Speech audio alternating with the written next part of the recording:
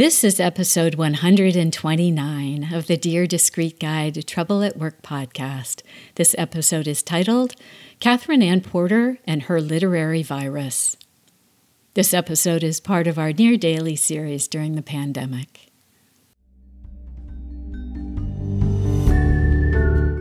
Hello, everybody. Welcome to Dear Discreet Guide Trouble at Work, where we talk about work, working, and how to make work better. If it's work-related, we're on it. Who knew talking about work would be this much fun? I'm Jennifer Crittenden, a former CFO and host of the show, and thank you for joining our quest to improve our workplaces. Let's do this.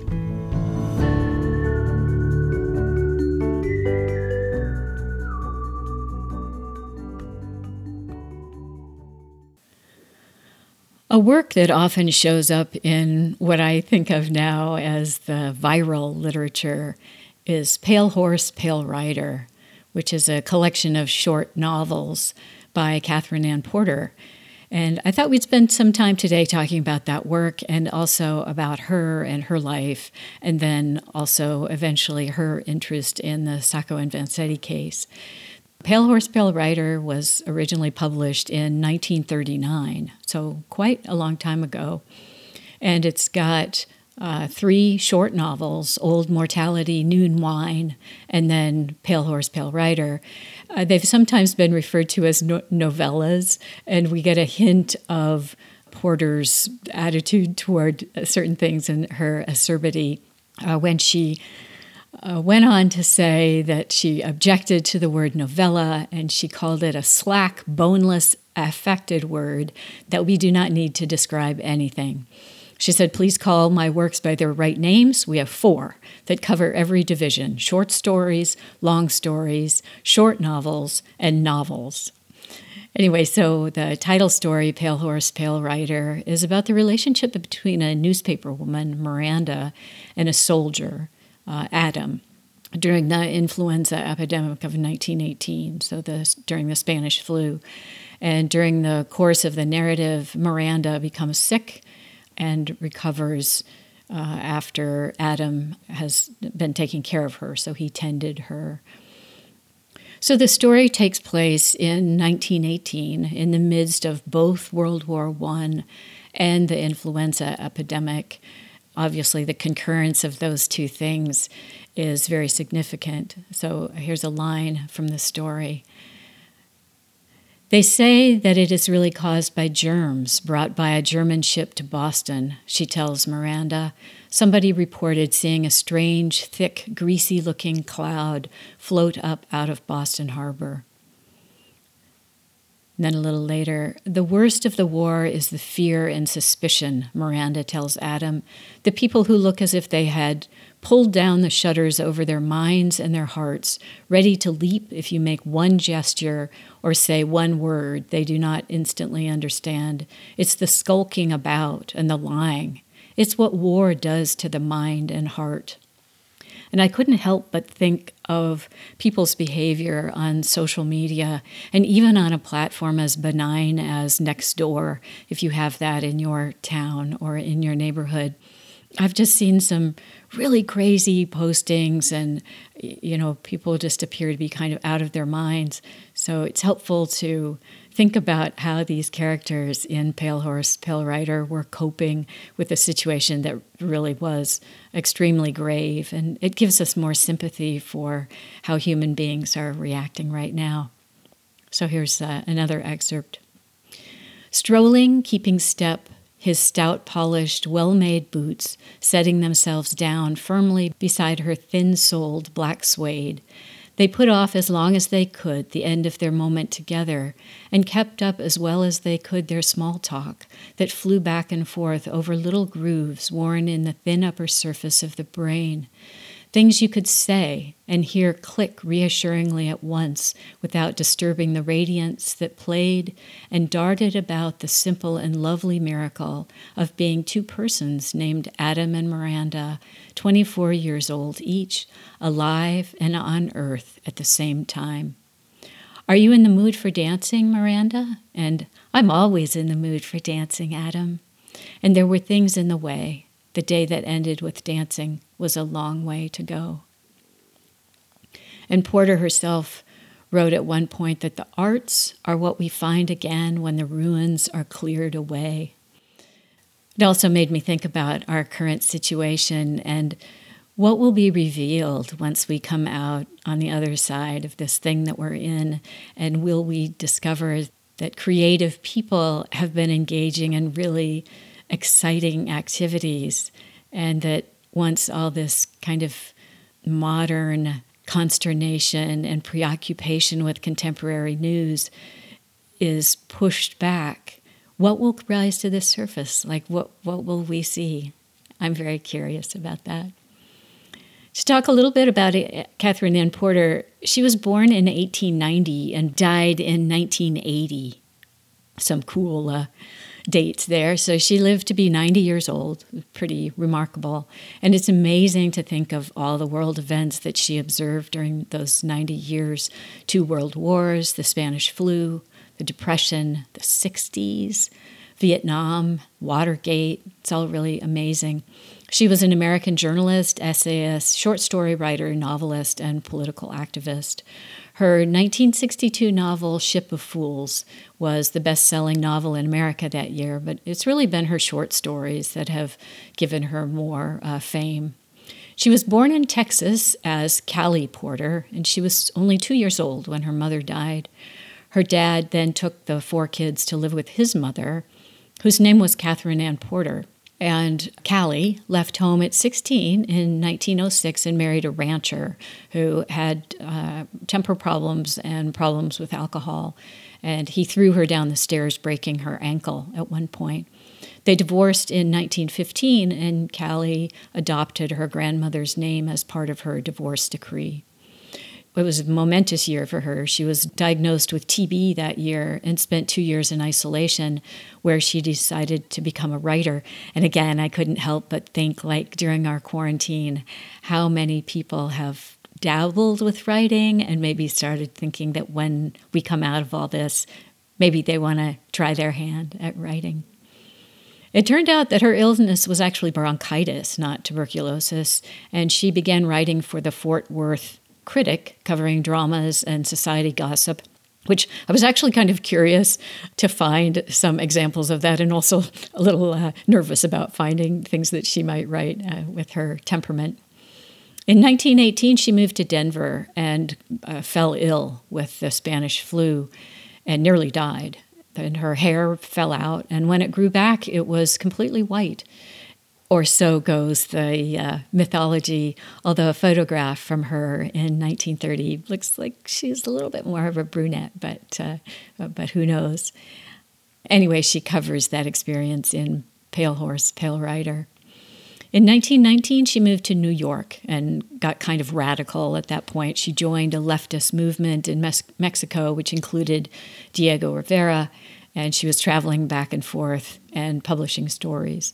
In 1930, she published Flowering Judas and Other Stories, which was so acclaimed that that alone would have guaranteed her place in literature.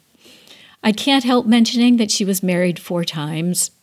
I get divorcing the ankle breaker. That certainly seems justified. But then in 1926, she married Ernest Stock and divorced him a year later. Biographers seem to think that she suffered multiple miscarriages, a stillbirth, and eventually had a hysterectomy after she contracted gonorrhea from her husband. So, appropriate for Mother's Day, here's a woman who perhaps did want to be a mother, but never was able to achieve that. She then married Eugene Presley, whom she was married to for 8 years, and met her would-be 4th husband, and actually divorced Presley to marry him, Albert Erskine, who was a graduate student. And he divorced her 4 years later after discovering that she was 20 years his senior. So quite a character. And then she did not marry for about 40 years and died as a divorcee.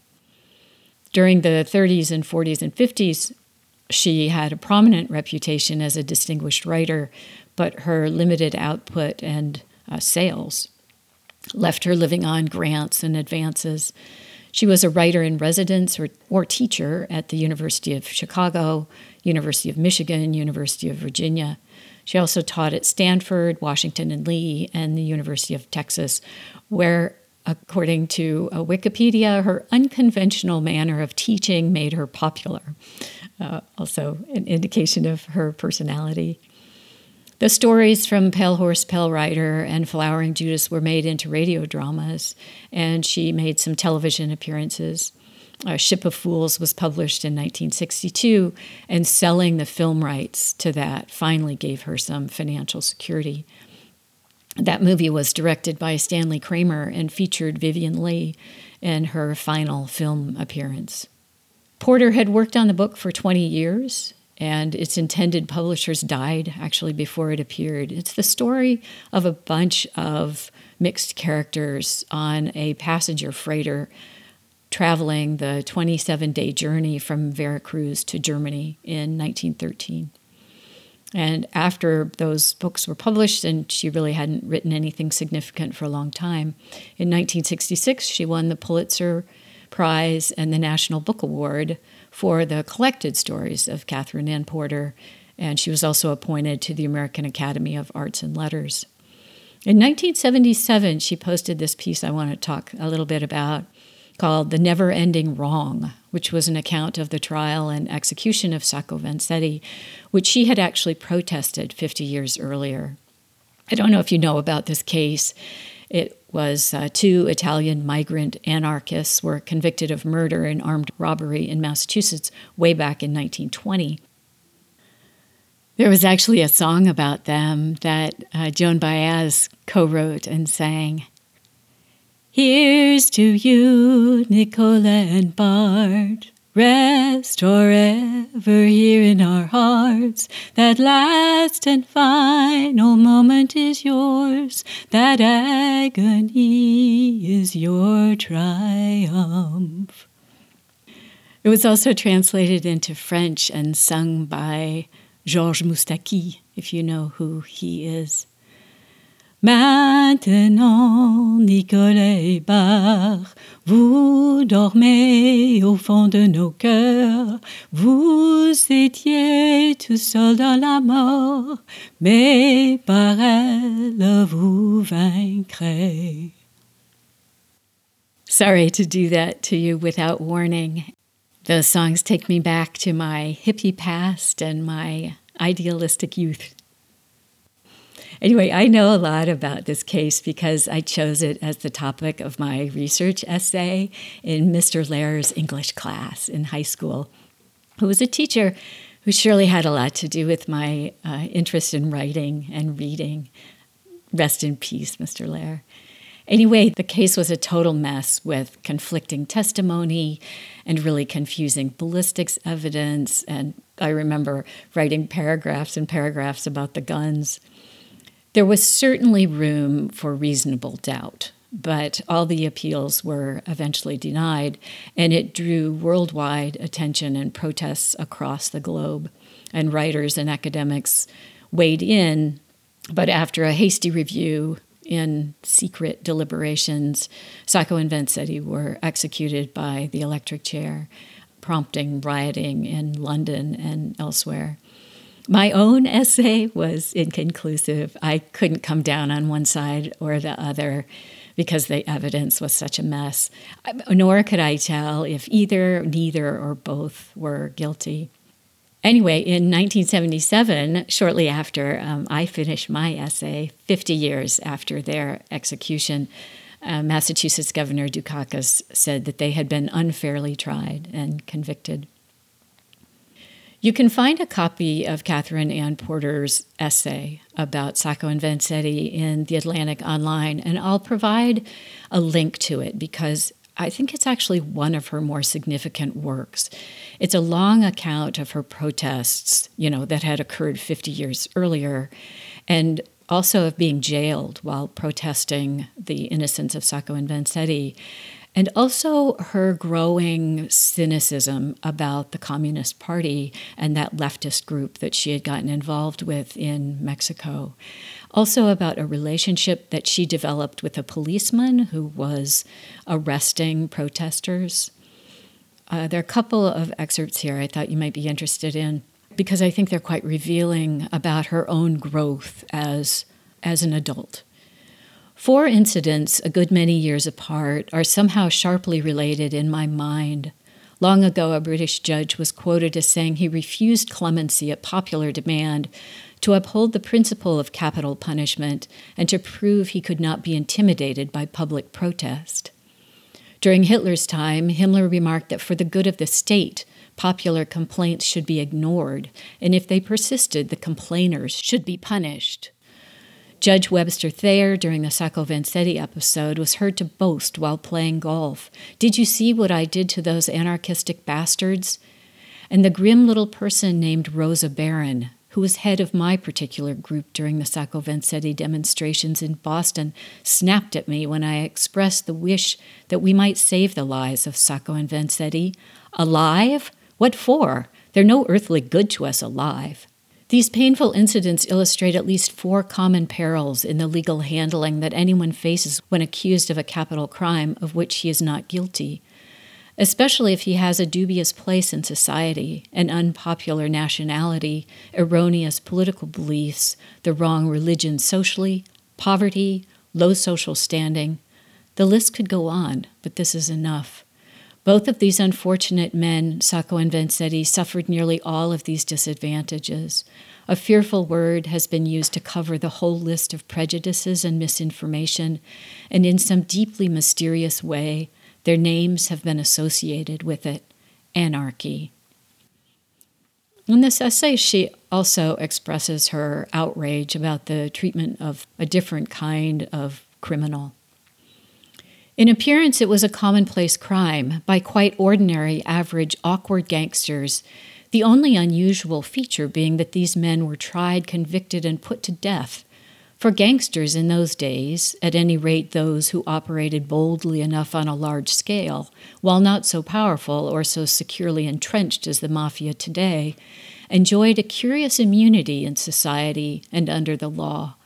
We have only to remember the completely public career of Al Capone, who, as chief of the bloodiest gang ever known until that time in this country, lived as if a magic circle had been drawn around him. He could at last be convicted only of not paying his income tax, that, quote, income he had got by methodical wholesale crime, murder, drug traffic, bootleg liquor, prostitution, and a preposterous mode of blackmail called, quote, protection. A cash payment on demand instead of a gunpoint visit, the vampire bat of small businesses such as family delicatessens, Chinese laundries, etc.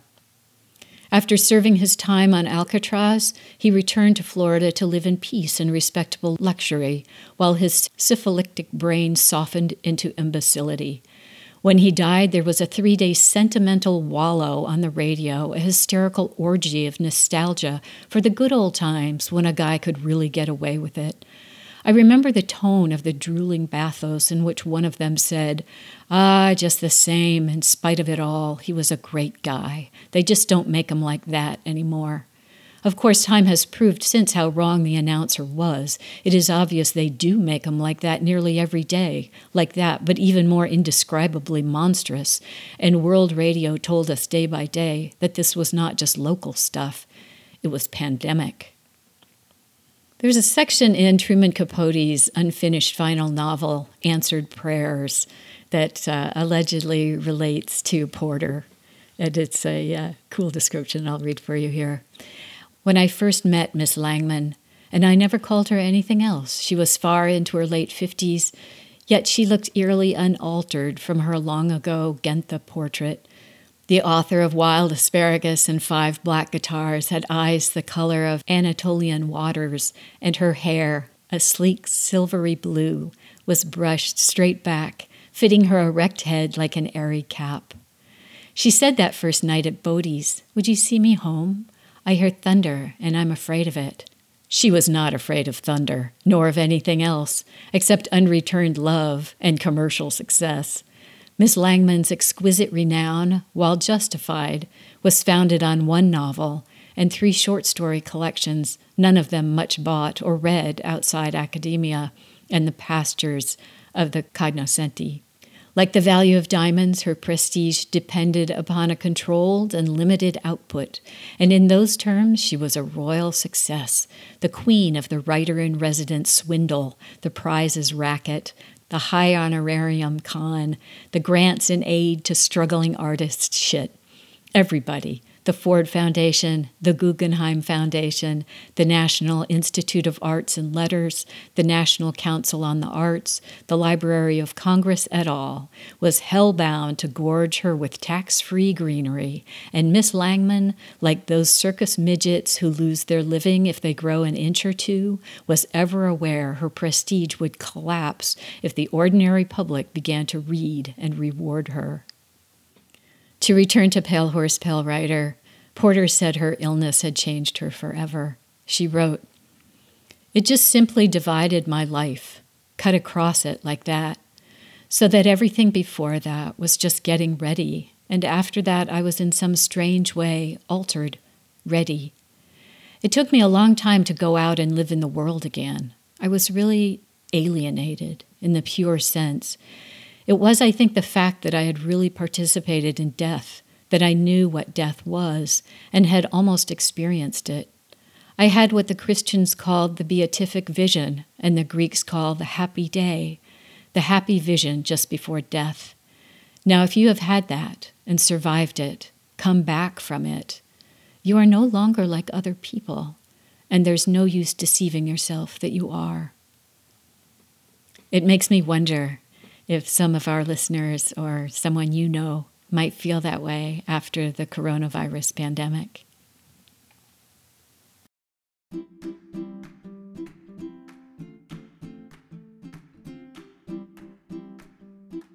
That's it, everybody. You've made it through another episode of Dear Discreet Guide, Trouble at Work.